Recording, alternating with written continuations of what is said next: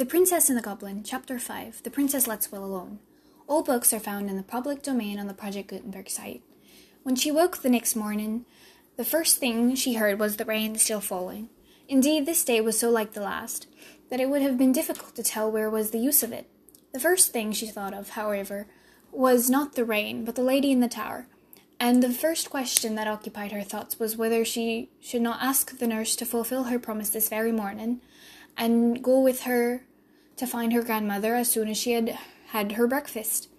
But she came to the conclusion that perhaps the lady would not be very pleased if she took anyone to see her without first asking leave, especially as it was pretty evident, seeing as she lived on pigeons' eggs and cooked them herself, that she did not want the household to know she was there. So the princess resolved to take the first opportunity of running up alone and asking whether she might bring her nurse. She believed the fact that she could not otherwise convince her that she was telling the truth would have much weight with her grandmother. The princess and her nurse were the best of friends all dressing time, and the princess in consequence ate her enormous little breakfast. I wonder, Lootie, that was her pet name for her nurse, what pigeons' eggs taste like, she said, as she was eating her egg. Not quite a common one, for they always picked out the pinky ones for her. We'll get you a pigeon's egg, and you shall judge for yourself, said the nurse. Oh, no, returned Irene, suddenly reflecting they might disturb the old lady in getting it, and that even if they did not, she would have one less in consequence. What a strange creature you are, said the nurse, first to want a thing and then to refuse it.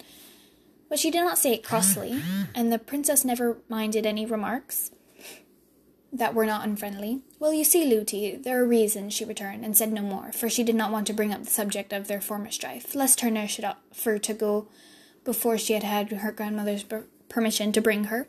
Of course she could refuse to take her, but then she would not believe her less than ever. Now the nurse, as she said herself afterward, could not be every moment in the room, and as never before yesterday had the princess given her the smallest reason for anxiety. It had not yet come into her head to watch her more closely, so she soon gave her a chance, and the very first that offered, Irene was up and was often up the stairs again.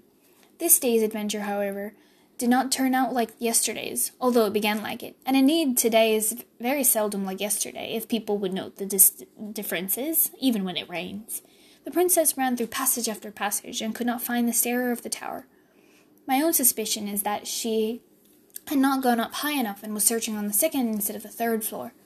When she turned to go back, she failed equally in her search after the stair. She was lost once more. Something made it even worse to bear this time, and it was no wonder that she cried again. Suddenly it occurred to her that it was after having cried before that she had found her grandmother's stair. She got up at once, dried her eyes, and started upon a fresh quest. This time, although she did not find what she hoped, she found what was next best. She did not come up on a stair that went up, but she came upon one that went down. It was evidently not the stair she had come up, yet it was a good deal better than none, so down she went, and was singing merrily before she reached the bottom. There, to her surprise, she found herself in the kitchen. Although she was not allowed to go there alone, her nurse had often taken her, and she was a great favourite with the servants. So there was a general rush at her the moment she appeared, for everyone wanted to have her, and the report of where she was soon reached the nurse's ears.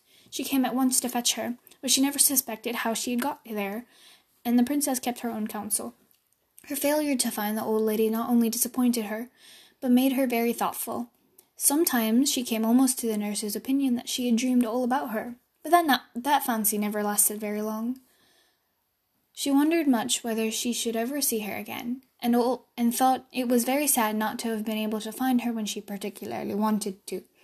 She resolved to say nothing more to her nurse on the subject, seeing it was so little in her power to prove her words.